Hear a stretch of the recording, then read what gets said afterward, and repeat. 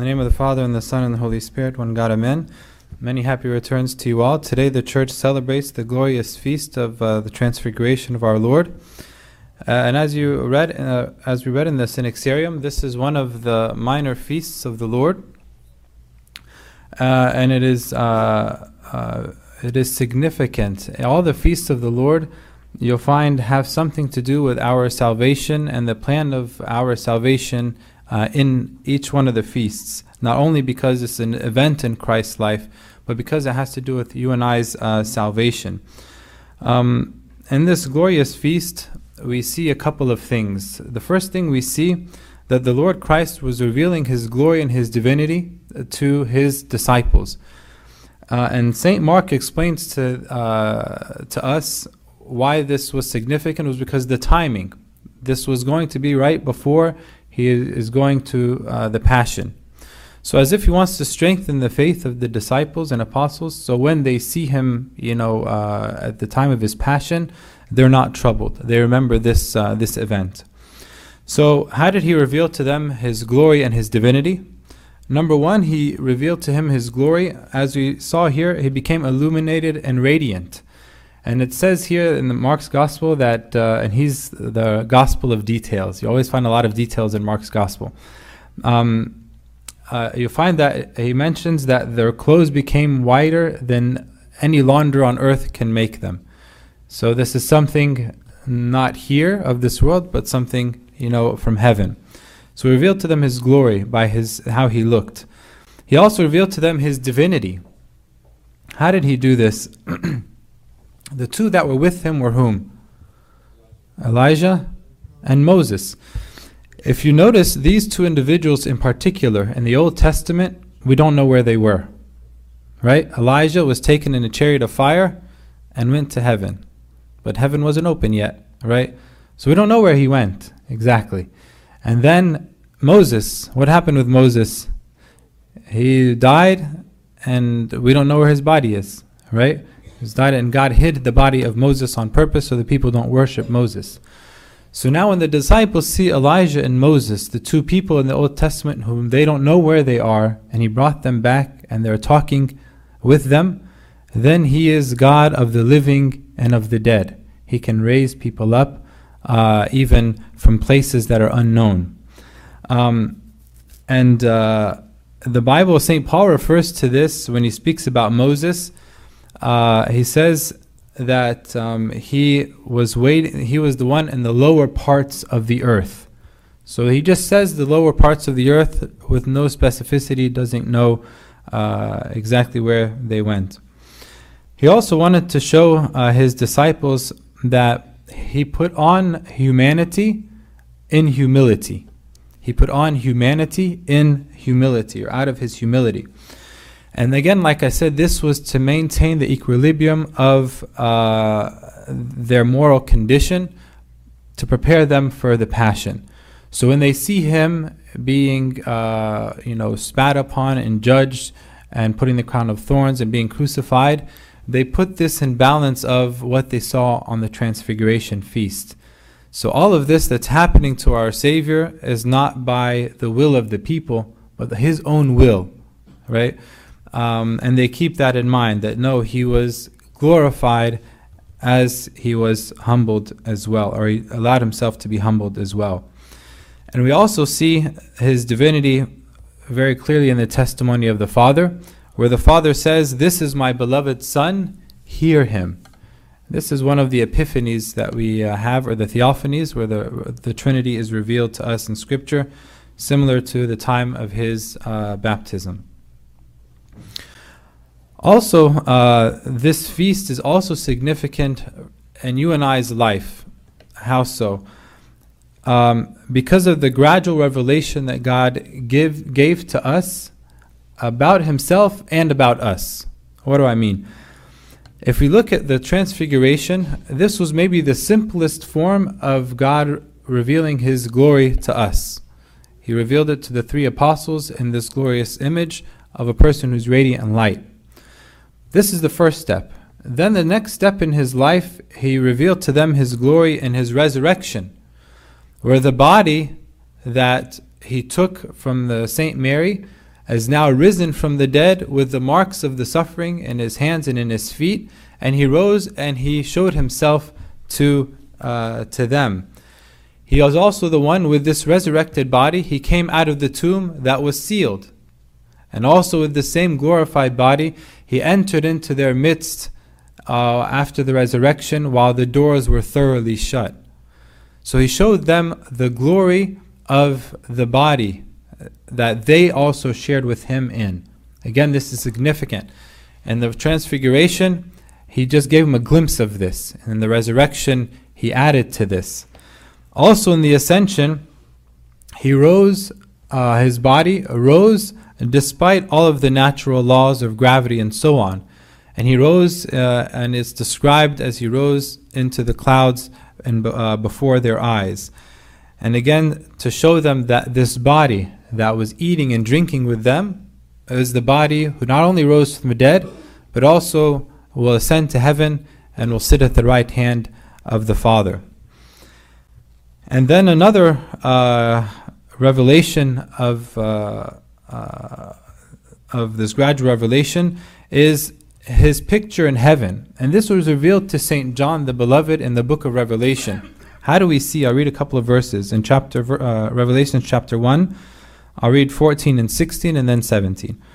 So in Revelations 1:14, he says, his eyes were like a flame of fire. So St. John is describing the Lord. And his voice as the sound of many waters. And out of his mouth went a sharp two-edged sword, and his countenance was like the sun shining in its strength. So again, St. John describes to us the magnificence of the Lord. And then he says in 17, and when I saw him, I fell down at his feet as dead. And he laid his right hand on me and said, do not be afraid, I am the first and the last. So we see here that St. John saw the glory and the magnificence of the Lord in heaven, and he fell down as though he was what? As though he was dead, right? Because of the glory. So again, when we have this image of the glorious God who did this with the body that we shared with him, the physical body. And then the completion of the revelation will happen in the second coming. St. Jude describes it in Jude 14. He describes and says, the Lord comes with 10,000s of his saints. So he's going to come again in his second coming in a much more glorious form than what was revealed previously. Now with the accompaniment and the procession of all the saints and the hosts of angels in a way that is filled with awe and fear at the same time. And then the Lord describes also this coming in Matthew 16. He says, he will come in the glory of his Father with his angels, and he will reward each one according to his works. As if the Lord again is telling the disciples, although I came in a humble manner and was incarnate in a became man and was born in a manger and dwelt a simple life as a wanderer, have nowhere to lay my head, but yet he still tells them, don't doubt my divinity. When you see me crucified on the cross, don't doubt my divinity and that I do this by my own will. This is why St. Paul tells us in Philippians 2:7, he says, he made himself of no reputation, taking the form of a bondservant and coming in the likeness of men.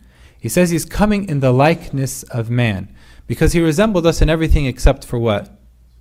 Sin alone, as we say in the liturgy. And being found in appearance as a man. So he looked like a man and he took our physical flesh, but he was without sin. He was the nature that God intended to create in humanity before Adam, and sin entered into the world. So now in this Transfiguration feast is the beginning of the revelation of not only his glory, but also in what he would like to prepare for you and I.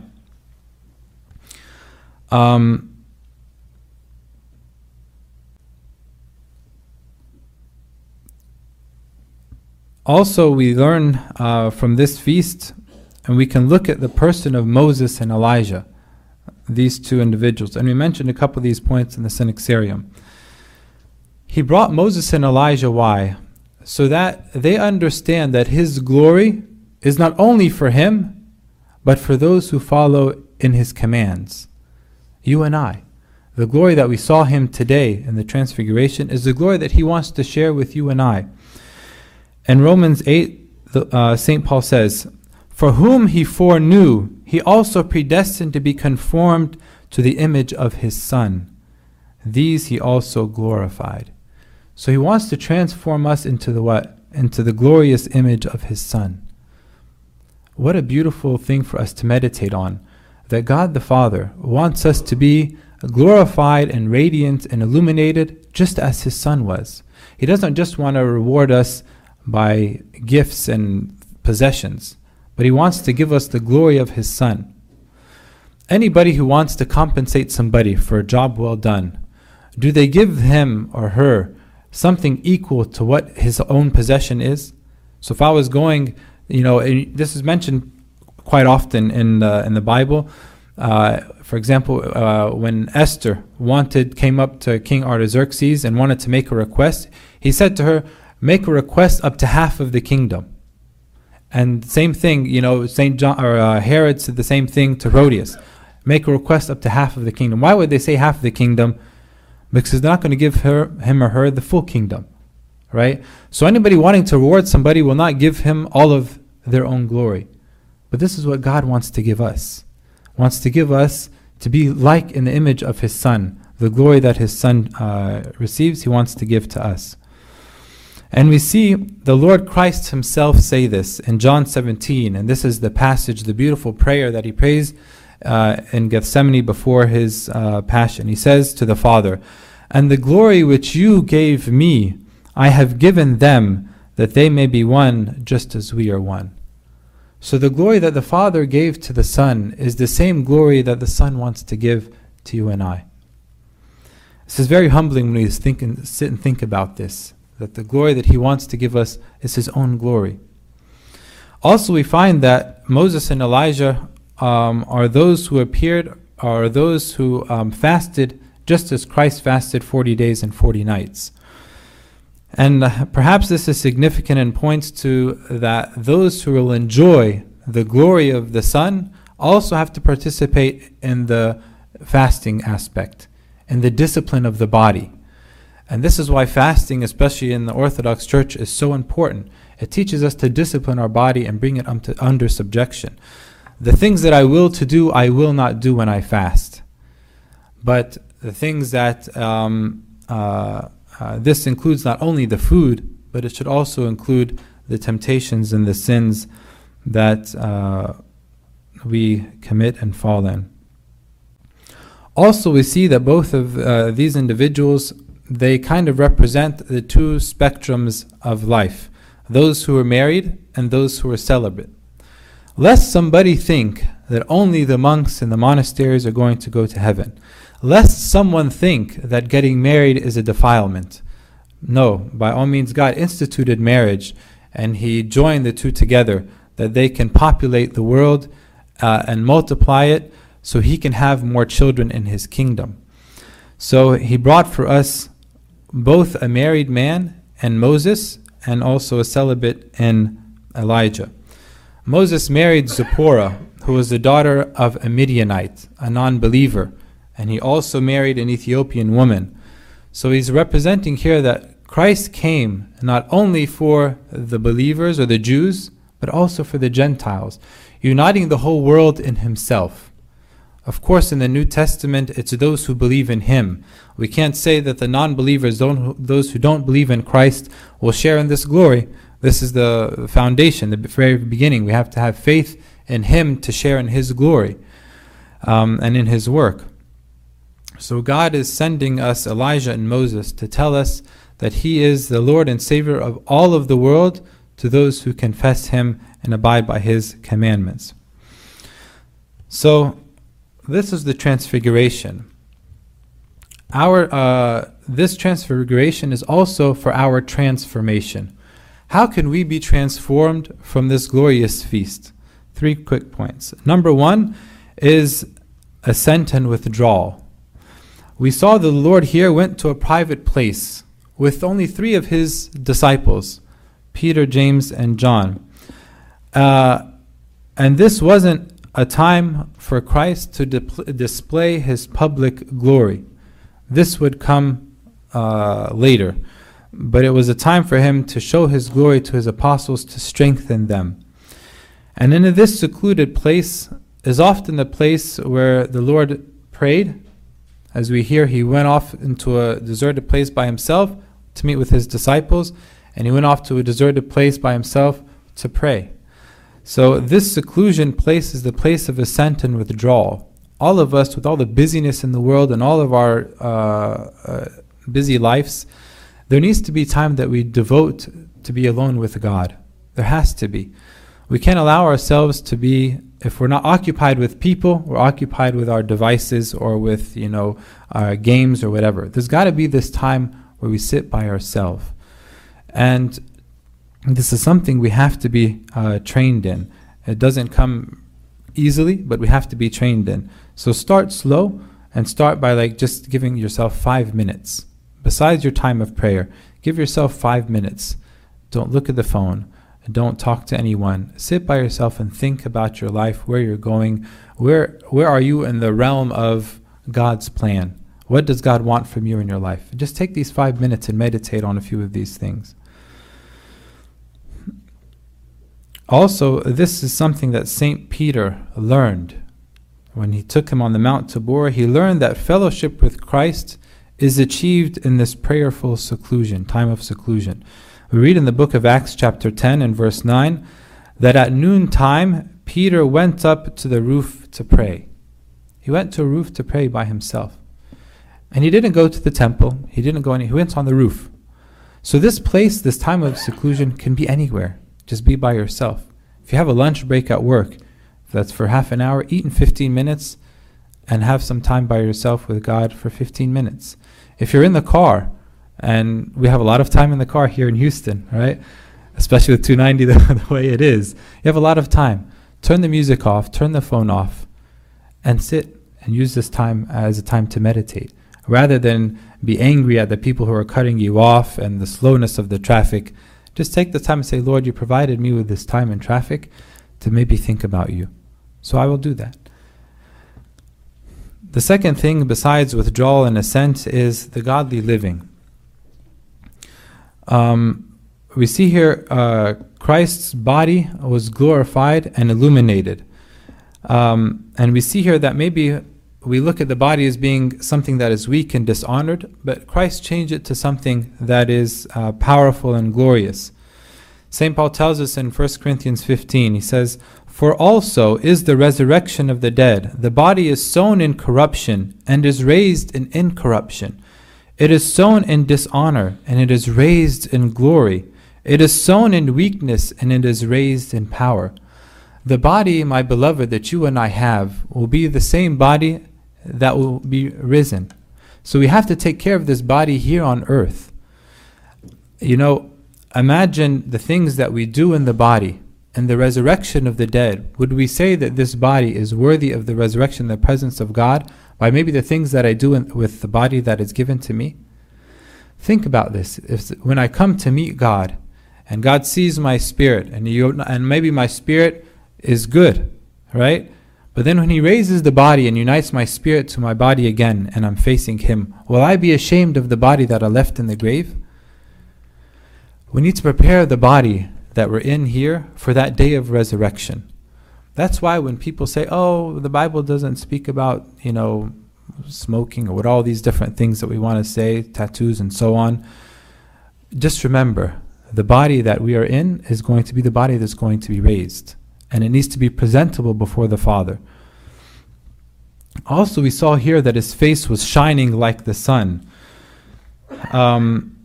And if you look at why He particularly said here the face, is because the face is the primary identifier of all of us.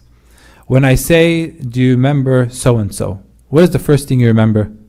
It's their face, right?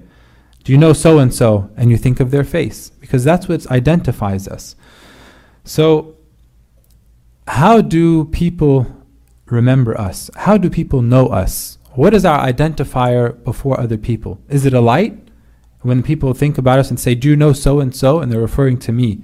Is it something that is worthy of light, or is it something that is worthy of darkness? What is the thing that people remember me of? We need to conduct ourselves in godly living to be, as Christ said, a light to the world.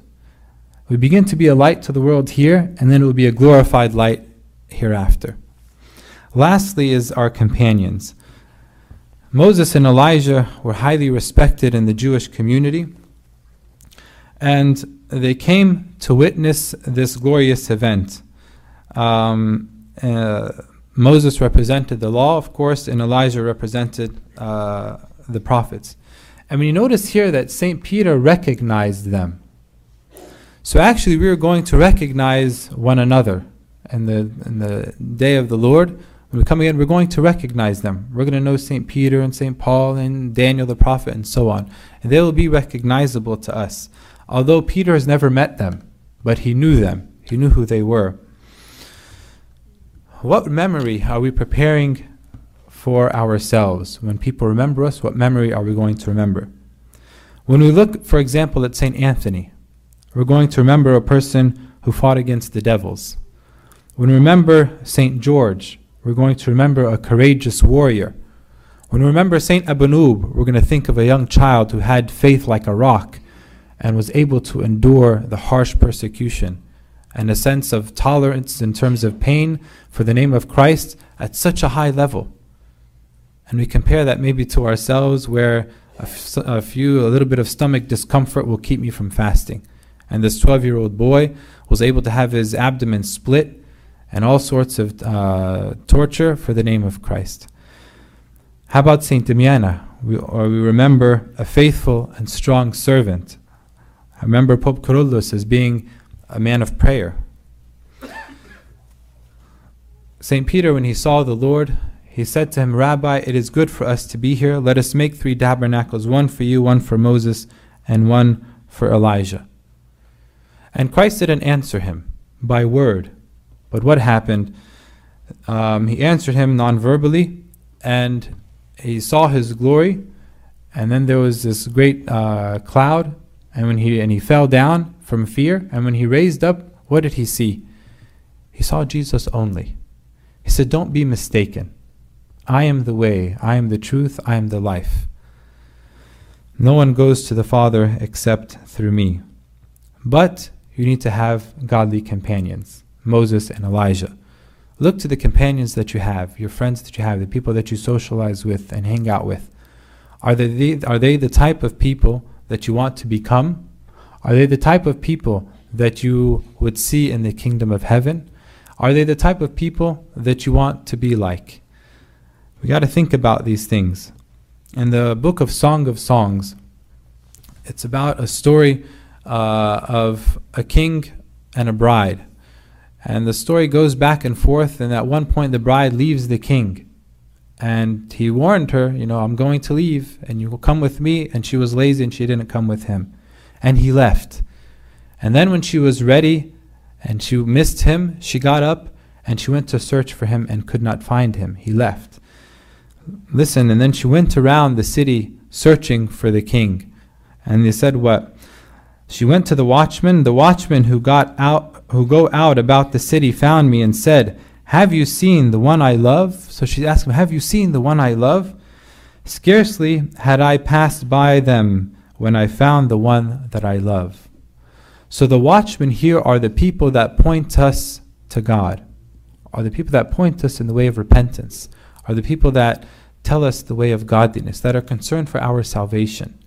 We need to find these watchmen in our life and associate with them, so that when we're with them, they're helping us, pointing us in the right direction, rather than surrounding ourselves with people who are pointing us in the direction of confusion. I'll end, by a small, almost a fact, I guess. Anybody who's visited Egypt before, when I was younger, I visited Egypt.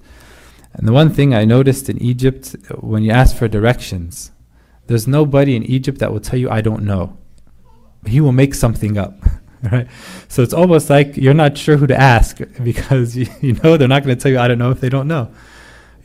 So it's just like that. We've got to have friends that when we ask them, where they're going to point us in the right direction, not the direction that's going to make us most comfortable, or the direction that we're going to want to hear, but the direction that we need to hear, right? And we shouldn't be upset when they tell us what we need to hear, rather than what makes us comfortable.